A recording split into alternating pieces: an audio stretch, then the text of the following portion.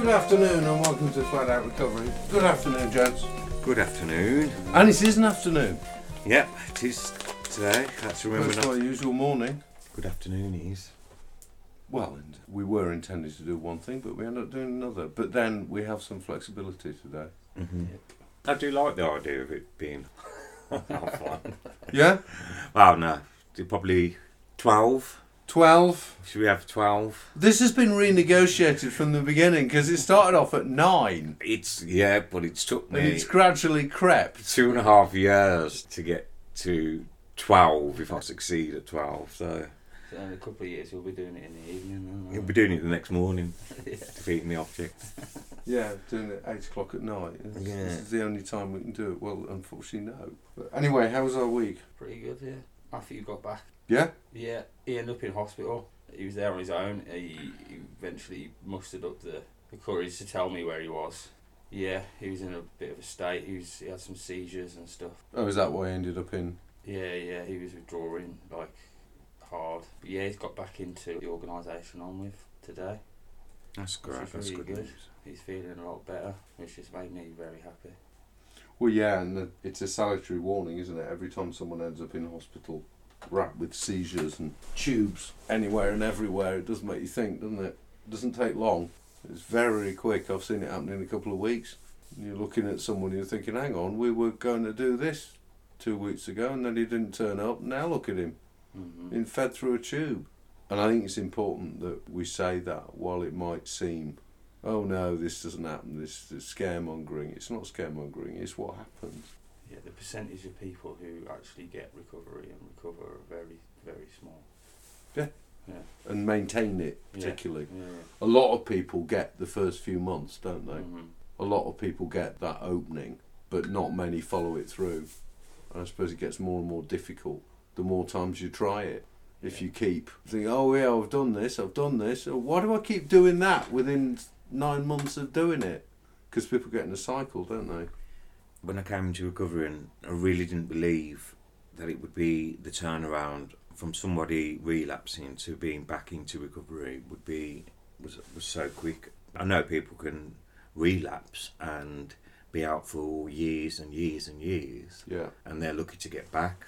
But I think if somebody's in recovery and they're constantly relapsing, or they just relapse once, whatever, I still think the person's very lucky, because for them to enter that field of recovery, organisations, meetings, they're already in that world, aren't they? Regardless of whether you're relapsing or not, or what position you're in, you're already in that world and you're already surrounded by help and stuff. And it's already in the mindset, isn't it? Because a lot of people that relapse, if it doesn't kill them, they tend to come back.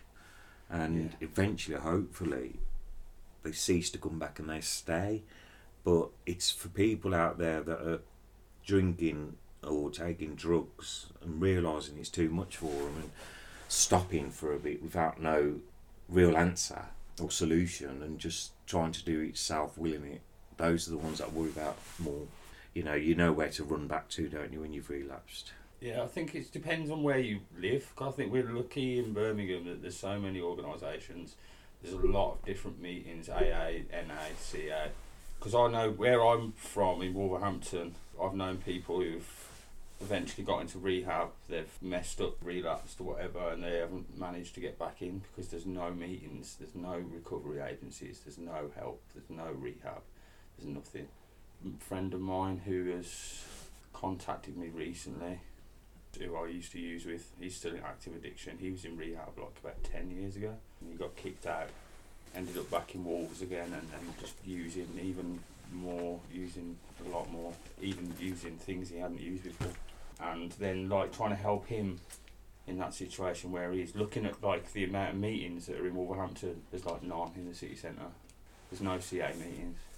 There's a couple at AA, a couple at NA, and that's about it. The recovery services are absolutely shocking. They're like underfunded, understaffed, under-resourced. There's no dry houses or organisations that can help you like that. No detox, nothing. And it's absolutely rife in Wolverhampton. Like it's £5 a bag for crack, £5 a bag for heroin. That's how cheap it is. And it's everywhere. It's absolutely ravaged Wolverhampton. You see, that person's been in recovery before, he's in a dire situation, obviously, but he's reached out to you. He knows of the services, even though there's no services where he lives. I suppose that's down to then trying to go further afield. It's whether you can do that, isn't it? It's whether you can up sticks and move and leave where you're living and go to Birmingham or go to another place where there is more help. If he's got a flat in Wolverhampton, no. No, he's living at his mum's, and then between his mum's and his studio, he's an artist and he's got an artist studio. So he sleeps in his studio. He's about one move away from being homeless.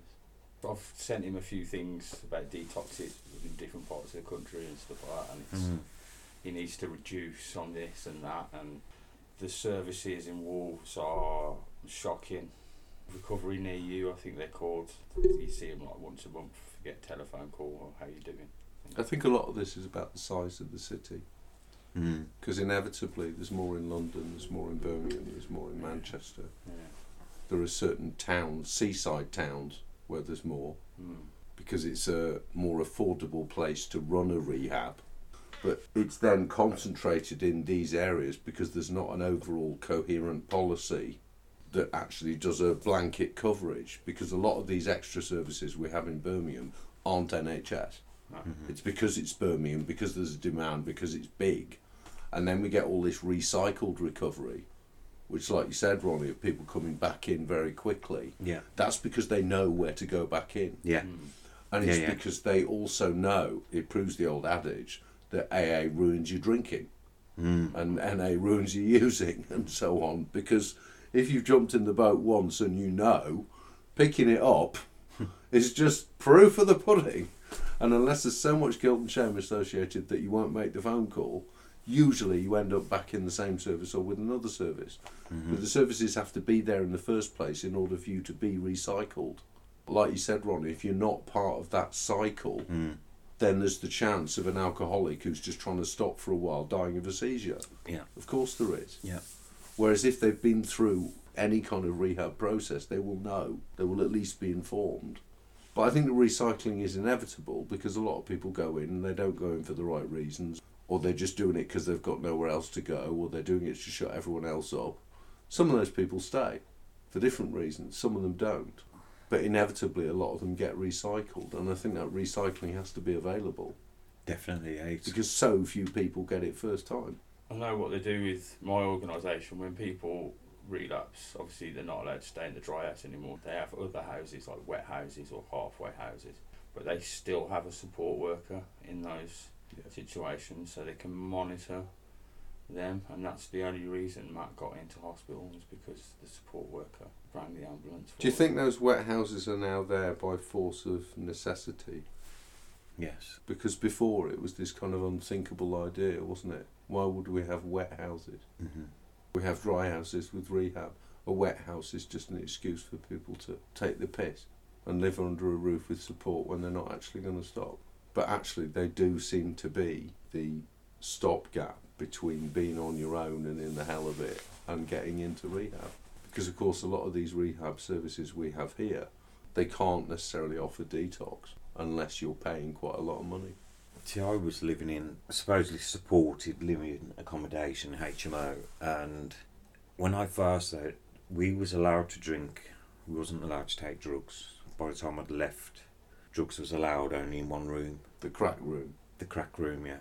That was because people was going to do it anyway. There was support there if you wanted the help. But unfortunately, there was people in the house that didn't want it. I went in with the desire to stop drinking and to get myself back on track. But that changed quite quickly because I started to notice that the rest of the people in the house didn't want that. There was one chap who wanted it, but you could see that the support that was offered was not going to get him clean. Try and cut down on your crack using, that kind of stuff. Just minimise it just a little bit. I mean, have a day off. Crack's just one of those things that once you start you can't stop. Not enough crack in the world. Then there's never going to be enough crack in the world for someone who's just had a lick. But I did need that place to live because I would have been homeless. I'd have been on the streets because I'd lost my house. My family didn't want me living with them because I was becoming a nightmare for them. And it's, people do need places to live. There's all sorts of different types of supported living houses situations. There is a problem with it as well. Yeah. And there's a problem with the way it's been set up. sometimes in a very cowboy fashion. So if you don't really know what you're getting into, it's a bit of a lucky dip, isn't it? Yeah. They are necessary, but they're not like sort of monitored really. I don't think they're not held to account. No, and there isn't any consistent regulation of Yeah. this is the standard of service you've got to provide. Mhm. Because there are some places that are going beyond expectation and others that aren't even bothering. Yeah. One lot just shunt people in there, take the supported housing, don't do anything, whereas the others, it's fully comp. So it is a bit random. Yeah. No, it's not monitored at all, is it, really? Not unless the organisation monitors itself and puts it out there, this is what we do. So for anyone who really doesn't know what they're looking for, look at an organisation that makes it clear what happens in the dry house. Yeah. Look at one that's got pictures of the dry house. Look at one that's got details of the programme for the dry house. Don't look at one that just says, yeah, we'll take you. Low ground rent. Because not all of those will be dry, will they? No. I was in the psychiatric unit in Wolverhampton. I had nowhere to go afterwards. So they moved me into this supported living place in Wolverhampton.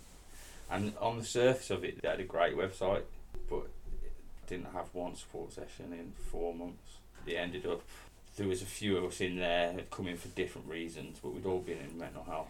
And there was the issues with substance misuse, and then eventually we all ended up smoking crack together on a regular basis. One of the guys ended up stabbing the other one because he was trying to nick a bike or something like that. It was horrendous. It was a massive house as well. It was really, like, one of the guys nicked the fridge and the washing machine to buy crack. Yeah. It does happen in them places. I mean, the ones that I lived in, the organisation, quite a few HMOs, and the standard of the houses was immaculate. Everything was brand new in there. There was a good cleaning rota and stuff like that. And even though it became a crack house, crack den, it was a spotless crack den. But like you, some of the evenings, something went wrong, something went AWOL. We had people coming around kicking off doors and stuff to some of the tenants that owed them money and things like that. And I had my door kicked off once, and I don't owe anyone anything, mate. You got the wrong door, but then that would all be covered up before it got to the landlord, fixed, cleaned, nothing ever happened. But then making friends in the area where I lived in the wet house, I seen some other HMOs and they was awful. I couldn't believe what I was seeing when I was going in there. It was just vile. You couldn't see the carpets, or no carpets at all. And there is a public perception issue as well, because what happens in the media, we've seen it again and again and again whenever we look, is these stereotypes. Drunks stagger about town centres with bottles of cider with their trousers hanging around their ankles. Addicts are all thieves. Drunks are all violent, and so on and so forth. And you see various things posted around town, just going around on the bus, and you see someone scrawled "no hostel" over a building that's not being used. And hostels and wet houses and dry houses are sometimes just bunched in the same bag. And while on the one hand I don't think we should shirk from telling the horrors of what it's actually like when people are in the thick of it, I don't think we should sanitise what we say about that at all. And we definitely shouldn't sanitise what withdrawal is like. And it winds me up in the media when they don't show it. They won't show what alcohol does to you. They have this kind of PG-13 version of it. And yet they want to produce a fully X-rated version of this is how they all behave, because they're all the same. It's not very well known that alcohol withdrawal can kill you. Heroin withdrawal won't necessarily kill you. Alcohol can physically kill you. And yeah. benzodiazepine. Well, I didn't know you could withdraw from alcohol until my auntie was trying to get me to stop drinking, and she took me to CGL.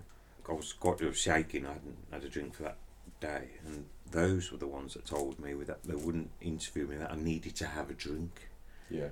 And my eyes lit up. Oh yeah. And when I tried to explain, the whole antennae was on, wasn't it? Yeah. I explained that to my auntie who dragged me in there, and I says the guy in there said I need to have a drink. My auntie's believing that I was talking out my arse, went in and checked, and he was confirmed it, and I didn't know that it was dangerous. And there'd been many a time when my mum told me that I shouldn't be drinking anymore, so I'd try and not drink for the afternoon or the morning. It was always in the morning. That's when my shakes and horrors and terrors was kicking. But if I didn't know, if someone was hell bent on never drinking again, but didn't know it was lethal to do it in the way they was going to do it, they could end up dead. A lot of people do die that way. Mm-hmm.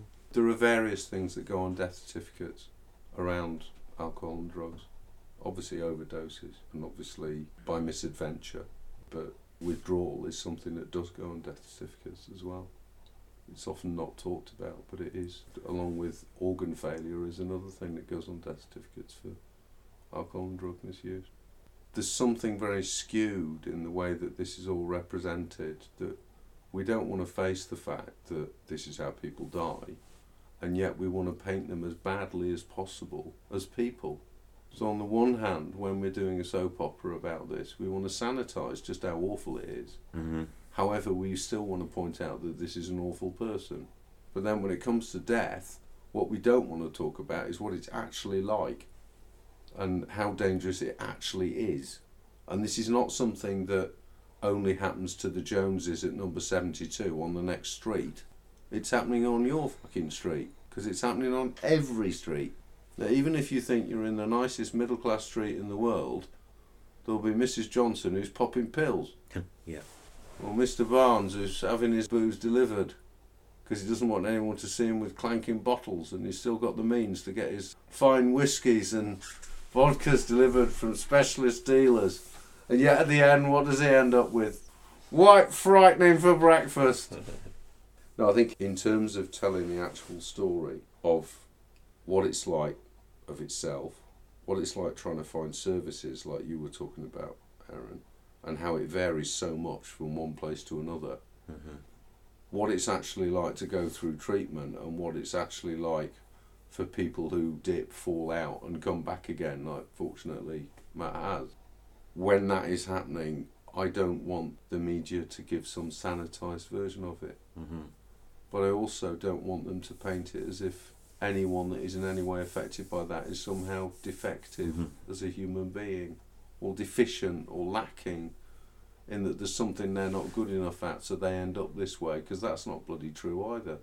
And yet again, it's our story being told by someone else, really. Yeah, addiction doesn't discriminate. You see all sorts of people from all kinds of walks of life in recovery. I think you see a lot more sympathy in films and stuff. You know, Lost Weekend. There seems to be more understanding, and because a lot of actors and actresses have been through it themselves, haven't they? I think Leaving Las Vegas is a pretty honest depiction of an alcoholic dying, or as honest as I've seen in terms of the way it's represented. But I still think there's this stigmatisation and blame game, and it instantly becomes this T-shirt you must wear because this has happened. Yeah. It's like being branded. That's why I name myself. I define myself. I'm not going to be defined by someone else. Because as soon as someone else starts defining me, they're trying to tell my story.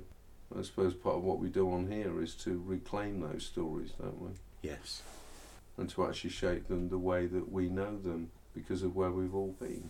It's great to hear of someone actually getting back. I mean, I know because I do my bit in the treatment place here, and Ronnie, you do some in there as well, don't you? But so many people that go that we don't see come back. Frightening. It's a ridiculous number when I think of how long I've been doing this.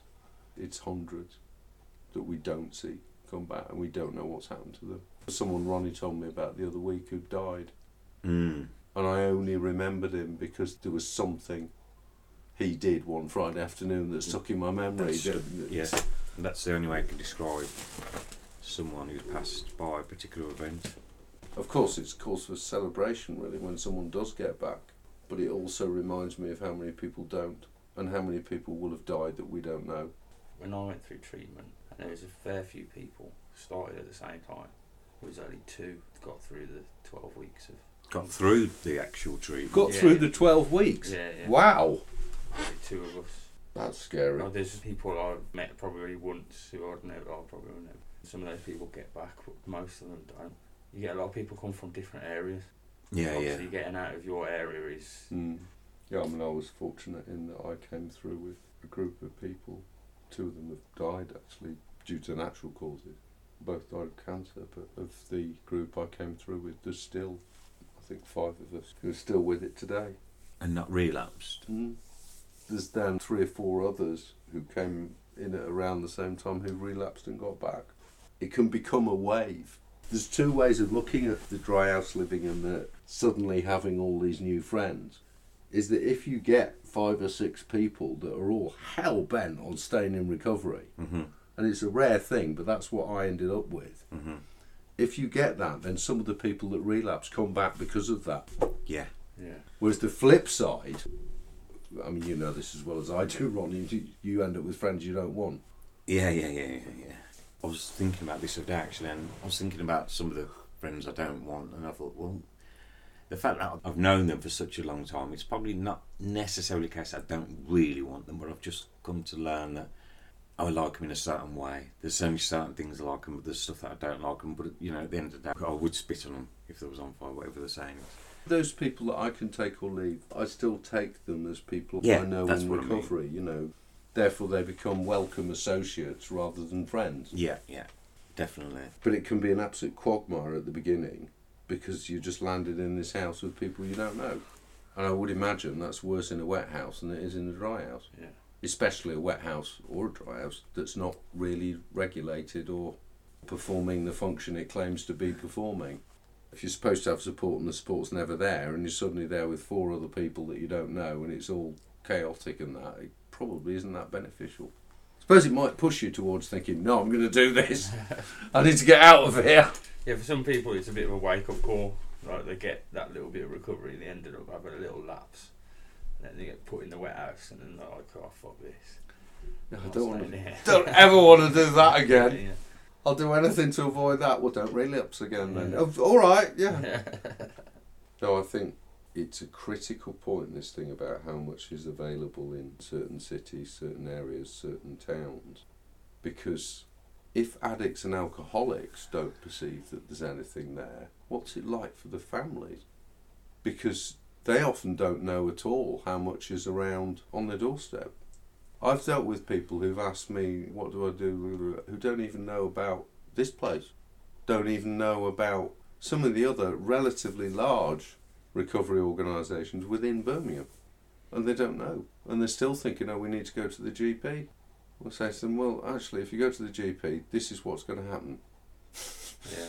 This is what will happen. Isn't it balmy that the GP doesn't recommend you to go to these rehabs and stuff? Because I remember going to the GP, or I'd been dragged to the GP twice, and you know, they offered me diazepam and said to try and cut down. No mention of organisations like CGL, Changes, Lindown, nothing, none of that. There's no cohesion, is there, between all the different agents? Depends on the GP, I suppose, because some of them will. If they know of it. But it depends on the GP, because some GPs bother to research stuff like that. Yeah. Others may not. I know my family were scratching their heads for a long time. My dad, I remember I'd been trying to get clean for years and years and just failing. I'd get a couple of weeks and then back at it again. And then I remember sitting there with him one night and I said, like, every single time I try and get clean, it gets harder and harder. And I sort of poured my heart out to him, saying that I've been using since I'm like 12, 13 years old. And he's like, why did you start?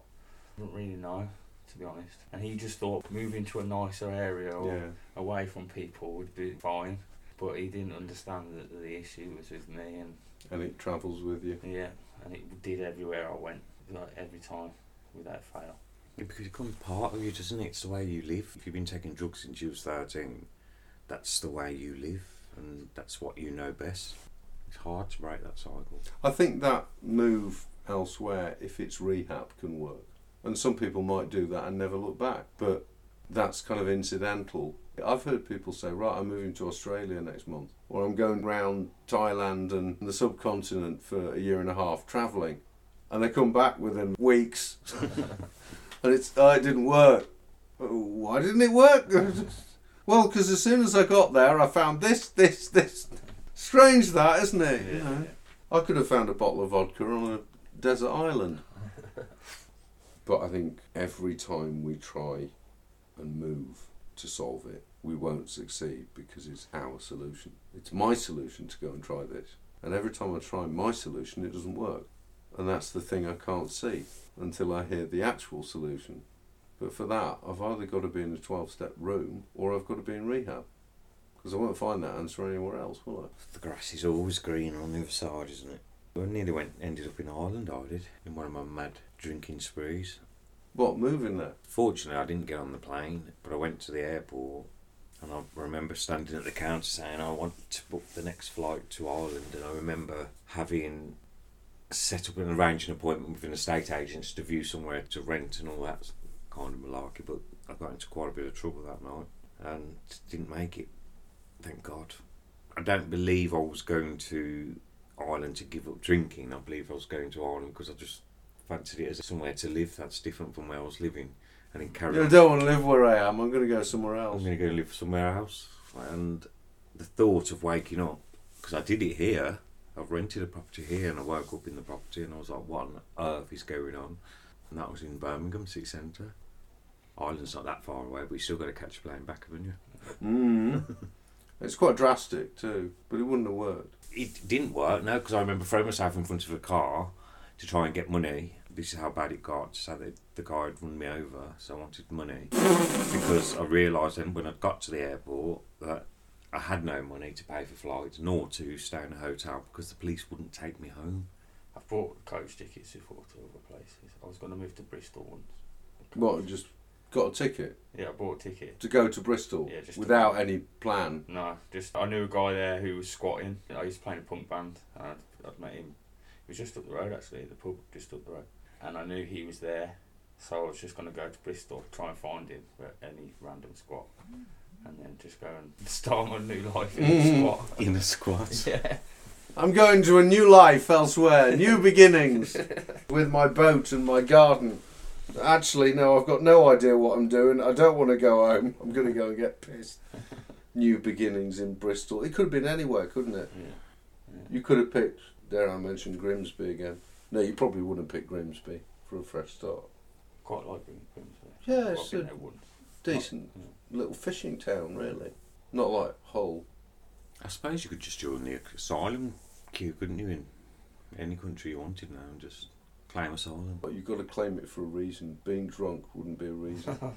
There are a set of reasons that qualify for asylum seeking, Well, and I don't think being a hopeless, feckless, drunken addict would actually fit the bill. What if you said, look, I've got so many drug dealers after me, they're going to kill me, they're going to chop me up? I don't think that's the same as flying from a war in Liberia. Not quite the same thing, Ronnie. Anyway, we don't need to think about that. No, we don't do it. If we do get anyone coming to treatment and say, well, I tried to go to France. What did you do? Did you go to the asylum route? Yeah, I tried everything. They said, no, we're not taking you. No, we want a real war, not a turf war between drug dealers. I don't need no green card, I'm going to claim asylum. It's an American thing, green card. People used to marry Americans for green cards, didn't they? Mm-hmm. The system started getting corrupted because there were so many people coming in and all sorts of people who didn't know each other getting married. I thought you could still do that, couldn't you? Probably, yeah. There's a TV programme on about that. Like a documentary, it's quite funny. Let's hope we actually really do fall in love, but at least you'll get your green card. All right, so One of them. two people who don't know each other are arranging to get married just so that one of them can have a card. It's one of those awful reality. Yeah.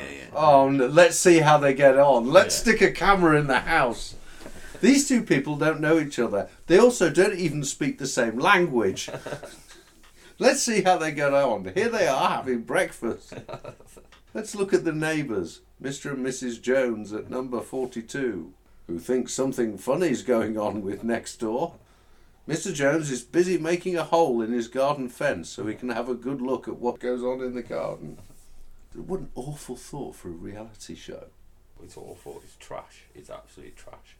Oh, it's all trash. Yeah, the one thing you can't make an honest and fair reality TV show about is rehab. You'd never be able to do it completely honestly, would you? No, you couldn't. Because the only people you get who'd be prepared to be honest enough would be the people that had already been through rehab and stayed in recovery. Because whenever you're in rehab, your head's up your arse anyway. Mm-hmm.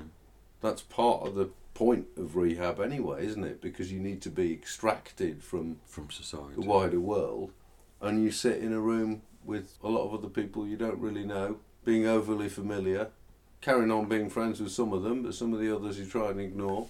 And not wanting the world to know where you are. And some of them don't stay, and you don't want the world to know where you are. So no, you couldn't do rehab, could you? It'd be fake. I wouldn't put it past them to do a fake one. For free. You can come in free. There's probably an American one, isn't there? Yeah, most likely. That guy from that awful band, Busted, did one recently about... Oh, which one? Matt Willis, his name? Yeah, it was in Busted, wasn't Yeah, it? yeah. Was he in Muck Busted as well? Muck Busted. When they put them together, Busted and McFly. Probably, yeah. And they became Muck Busted. So they were doubly awful. Yeah. I know a guy who was in the same rehab as him, down in Bournemouth. In the documentary, it was like an hour or something. I'd end up watching it, I was just interested in. There's probably a lot of Muck Busted stuff in this Step 4, I would imagine. I mean, they did play their own instruments, you got to give them that. They did, but the music was awful. However, when you're going to level your wrongs and apologise for stuff, if you've made music like that, that's a big deal. Being able to look back on it and think, God, we were crap. I think they're trying to come back again. I think The thing is, they must be in their 40s now, or not far off. Yeah, they're about my age, I think. I'm 39, so they're all married with kids and stuff. Yeah, it's like I saw a picture of Handsome recently. Oh, really? Because they were like boys, weren't they? Yeah. Handsome. The little one was 3 foot tall or something, the one on the drums. Yeah, yeah. And they're all still around. Their family was like oil tycoons or something. And I didn't like their music either, to be honest. Yeah, some of them shouldn't do comebacks. Tell you what, I saw a picture of who does look like he needs rehab or something. Remember the kid from Terminator 2? Oh, Yeah. yeah. I seen a picture of him recently. He's got put on a lot of weight, hasn't he? Ed Furlong. Yeah, he was in American History X as well, wasn't he? Yeah, because he looks... Oh, dear. What's happened to him? He's gone all like beasts and stuff. Well, he looks like Nick Nolte's been his doctor for 30 years. Actually, though, Nick Nolte's probably in recovery for all I know, but I remember some of the stuff he was doing round the height of his legal trouble.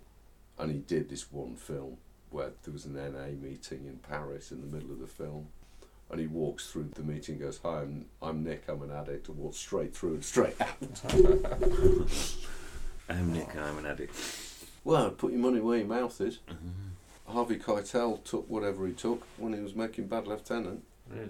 Yeah. For me, that's pushing it Yeah. quite a long way for an actor to do that. Of course. Sort of method acting, yeah. Yeah, taken to extremes, really, isn't it? Uh-huh. It's not just like, I'm going to do what the person did. It's, I'm going to really do it. I'm going to really do it. Well, they must all suffer for their art. God, I'm suffering for mine at the moment. This play, it's all about, will the goat shit at the right time? Will the ghost shit at The goat shit. Because At the the goat goat. shits. The goat shit comes out whilst he's trying to milk the goat. It worked beautifully last night, and it's visible too. And the goat's head looks like a muppet. Will the goat shit at the right time? Well, yeah, we were talking about slogans last week, weren't we? About platitudes. All these slogans that don't mean anything. And WhatsApp groups. Yeah, because I was editing stuff about the WhatsApp groups, and I just thought, this is so on point.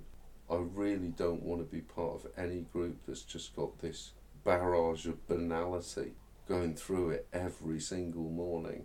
The last thing I want first thing in the morning is a load of pinging on the phone. And I don't want to turn it off. I mean, obviously I turn it off while I'm doing this, but I don't want to turn it off normally because there's an element of being antisocial doing that. And of course you miss things practically. But the last thing I want first thing in the morning is ping, ping, ping, ping, ping, ping, ping. Well, I had a dilemma this morning because my phone's normally on silent while I'm doing my morning routine, my meditation. Oh yeah, fair enough.